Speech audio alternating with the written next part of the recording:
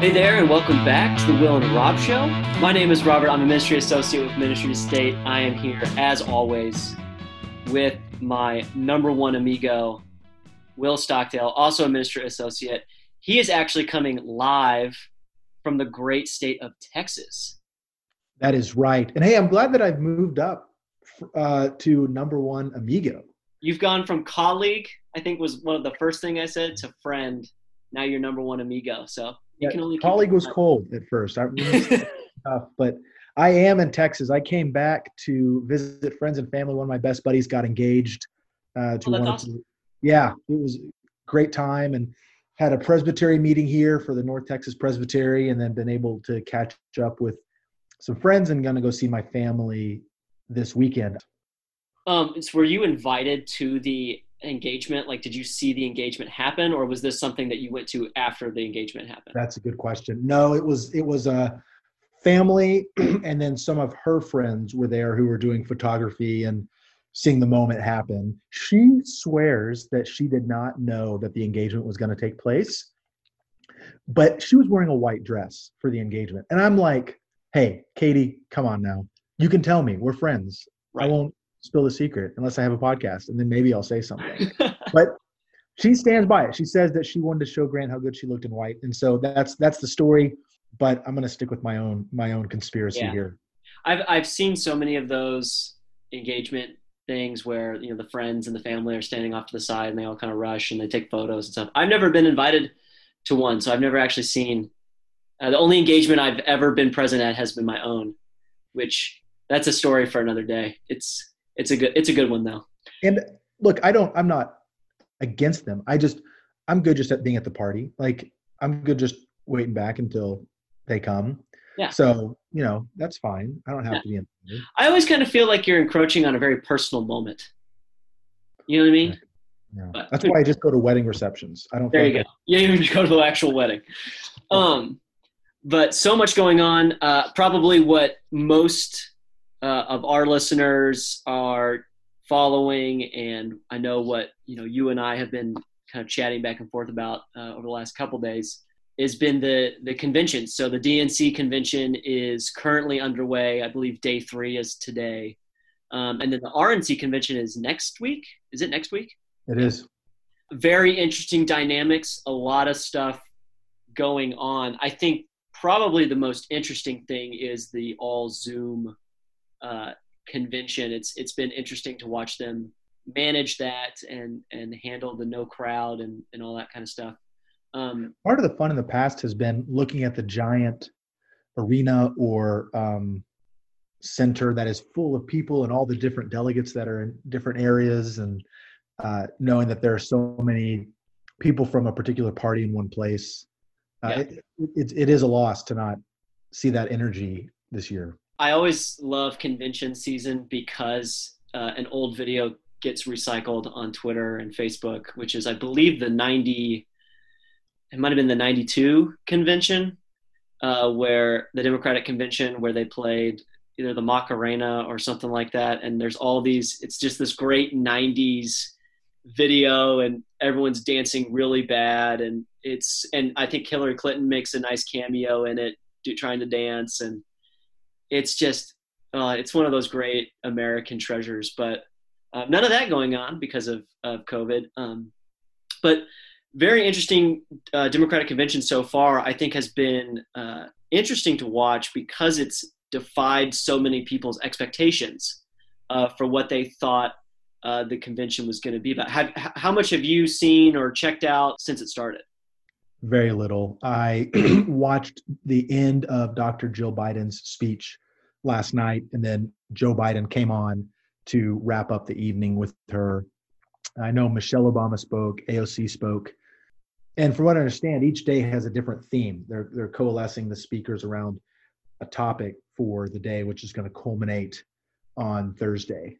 One of the most interesting programming elements of it all has been these like table discussions. I don't know if you've seen anything about these, but essentially what they do is they bring a bunch of people to have a round table about some topic. And this is a point that Michael Ware has made, who is a part of the Democratic Party. He worked in the Obama White House. Listeners are probably pretty familiar with him and his work. He's been doing a recap of every night with his newsletter about what's going on. And it's been really helpful to kind of read and find out from somebody else from the inside.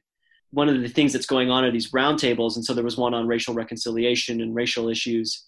And really Joe Biden kind of sits there and moderates. And so he actually ends up looking really presidential in a sense that he's listening and empathizing and letting others speak. It's just a really interesting programming element that's really low risk for Joe Biden, especially considering, what a lot of people were worried about with his age and get, speaking gaffes, to really just kind of sit there and look presidential. It's such a different MO than what the Republican Party has normally done with President Trump, which is kind of kind of the old, what they used to say about Reagan, let Trump be Trump, just kind of let him go up there and ramble. For Joe Biden to kind of sit and let this conversation happen while still looking very much in charge, I think it's a really interesting decision that the DNC made, and it's working out. It seems to me to be pretty effective. Right. And that fits the original idea of what the president was to be, as a presider, and to be able to take a leadership role. That's a smart, savvy decision made by the DNC for this. I think the other big thing that's going on that maybe a lot of people aren't, maybe they're not aware of it, or maybe they're kind of seeing it being played out on Twitter and clips, a very prominent role for faith, especially Christian faith, highlighting Joe Biden's Roman Catholic tradition. A lot of that happening at the DNC, something that we're just not, especially if you come from maybe the center right and you've been integrated within that party and that media landscape for a while, just something that we're not used to seeing, or maybe we don't expect from the DNC. It seems to be somewhat of a surprise by even DNC people, at least kind of my gathering, but not as maybe a big as a shock as maybe people who are sitting on the right and watching it are thinking. Right. This is the DNC of 2016, which booed God in the Pledge of Allegiance. Yeah, none of that happening this year.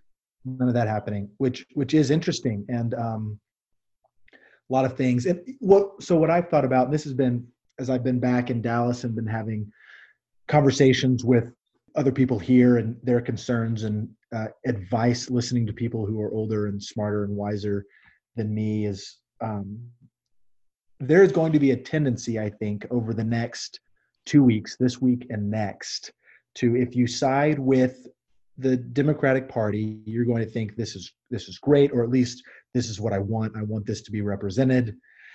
If you're a Republican, you're going to look at this and say, what has our country come to, and what kind of person could vote for this? And it's going to be vice versa as well. It's going to happen on both sides. There's going to be a look of, this is what we need for our country to survive. This is what we need for people to flourish.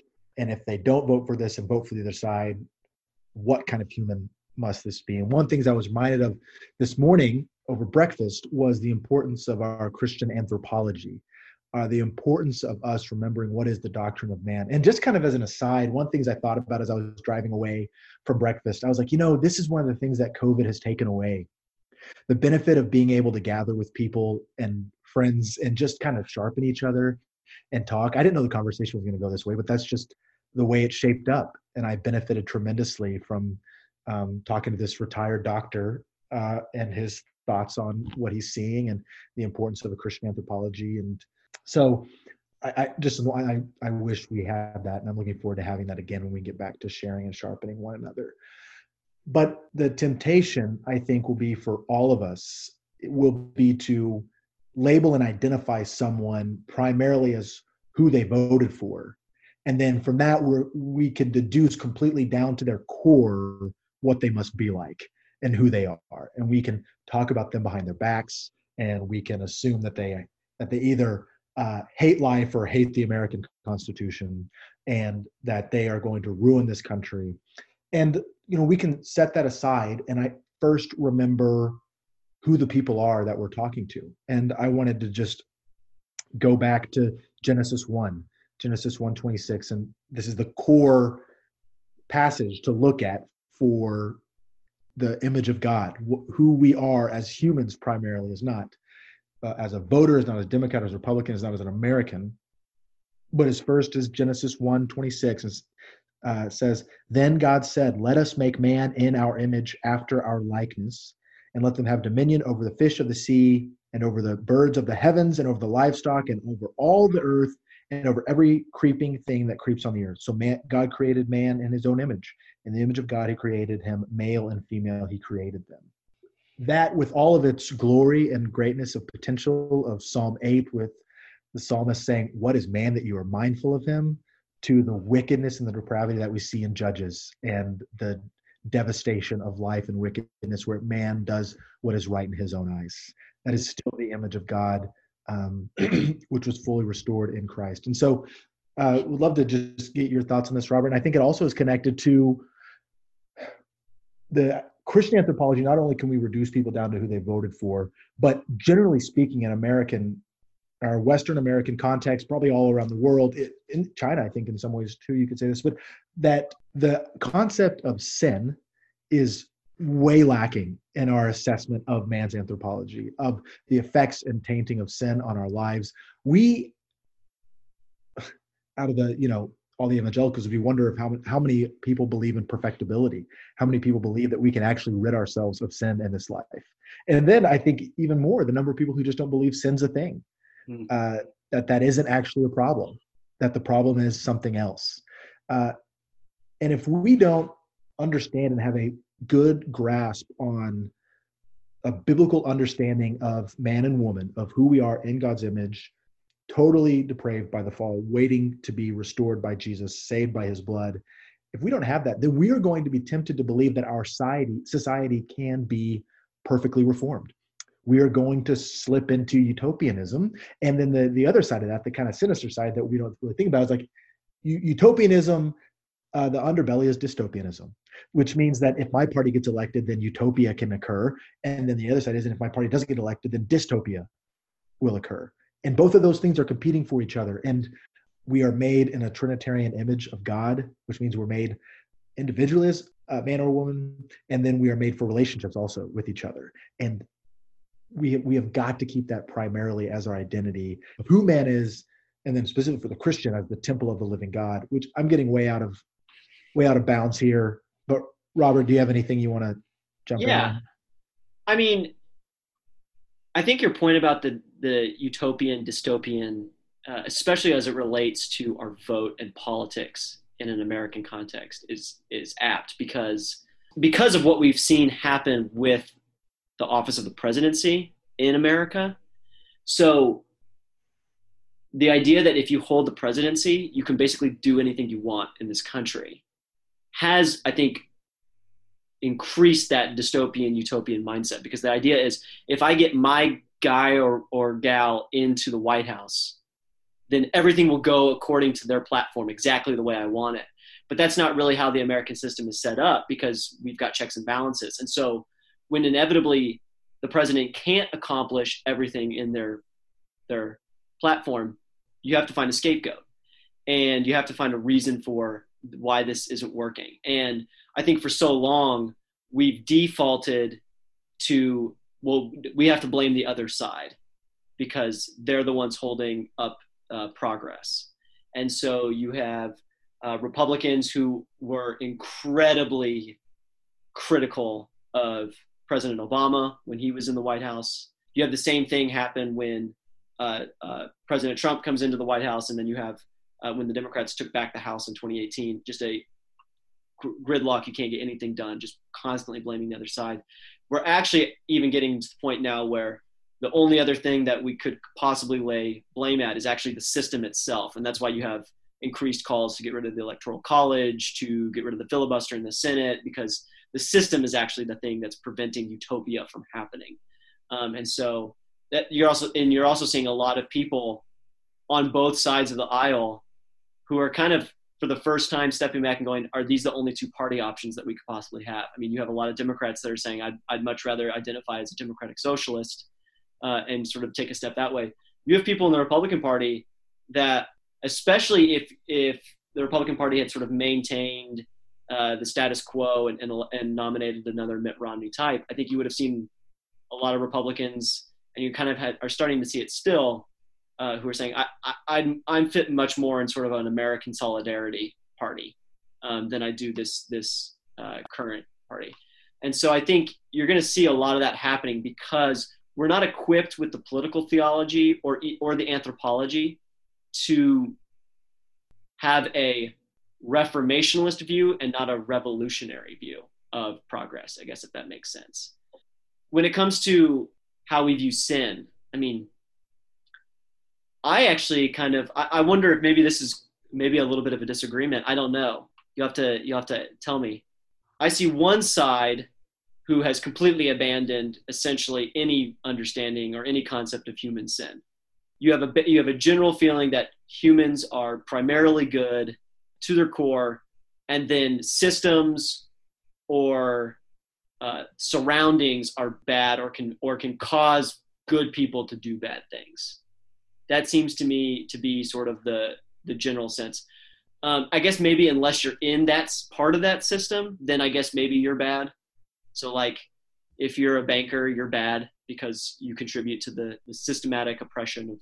I also see, especially on the evangelical right, I'm starting to see, at least ever since 2016, a more harsh view of human sin that, and I mean it this way. There's a sort of, well, all humans are bad because they're tainted by sin. So therefore, we can't hold our leaders to any sort of higher virtue than anybody else. Does that make sense? Yes, that does. So, this manifests itself best in sort of well, I don't want a good person as president. I want a leader. I want somebody to get stuff done. And sort of the reneging on what we used to hold about character and virtue in the office. I kind of see that going away. And it especially when you talk to evangelicals about it, it seems to be rooted in this idea that's like, well, everyone's bad and we can't really expect much from our leaders. And I don't know, it's probably more nuanced than that. I don't want to attribute that sentiment to people if that's not really how they think about it. But at least when I sort of survey at the surface level, that's kind of the sense that I get, especially as it relates to what we believe about sin and depravity. That would certainly be an inappropriate characterization of sin and the marring effect of sin on the image of God. And I also don't believe that would be wholly sincere, because no one would hold their husband or wife or children to that low of a standard. That's not done. So I question first of all, I think it's a wrong understanding of the effects of sin on the image of God. And two, I don't think it's genuine. I think it's disingenuous to hold that view, because no one does that. Right. Nobody does that consistently. You can make the argument that it's not consistent, considering the fact that, the opposition towards President Clinton during his scandal, and then kind of the somewhat similarities between the scandals that President Trump dealt with during the campaign. There seemed to have been a kind of a different messaging. And that's, at some point, you got to be like, that's politics. There's people in the business, and that's what they're paid to do is spin these kind of things. And at the same time, as evangelicals who are really trying to seriously consider how they relate to politics, we need to be able to identify that and say, well, what if I'm kind of being blown to either side, and I want to have a much more anchored response to politics, especially the virtue of my leaders, then I need to get down to first principles. And a lot of that is like what you're saying is, well, we need to define human anthropology and what I believe about humans and the effects of sin on them. That seems to me to be the place where we have to turn. And that might take us into uncomfortable places, but I think that's kind of what we have to do. The wonderful Winston Churchill and his phrases, where he said, basically, democracy is the best and perfect system that we have to choose from. And the Federalist Papers, when we read those, you see that this country was made by and self-awaringly there was a level of self-awareness that this country was made by flawed individuals and was going to be run by flawed individuals in the future, which meant that this country was meant to sustain corruption whenever it came up, self-seeking politicians. And the reason I brought up the Churchill quote was that the Churchill quote seems to understand that. It takes in both the human element and the fact that humans have made the systems, therefore the systems are flawed, which then I think calibrates and allows us to have a more reasonable expectation of what can come from a government system that is run by and designed by flawed human beings. And for Christians, I think that is so important. And it is not pragmatism, it is proximateness. It is this understanding of proximate justice, of proximate goodness, proximate beauty, these things that are adumbrations of what is to come and glimpses of the goodness of God here. So when we are able to understand that we're not going to build a utopia here, this is not going to be utopia. Life is going to be hard. And this kind of ties in, I think, to a little bit of what we talked about last week with it is in our modern context where everything is at our fingertips.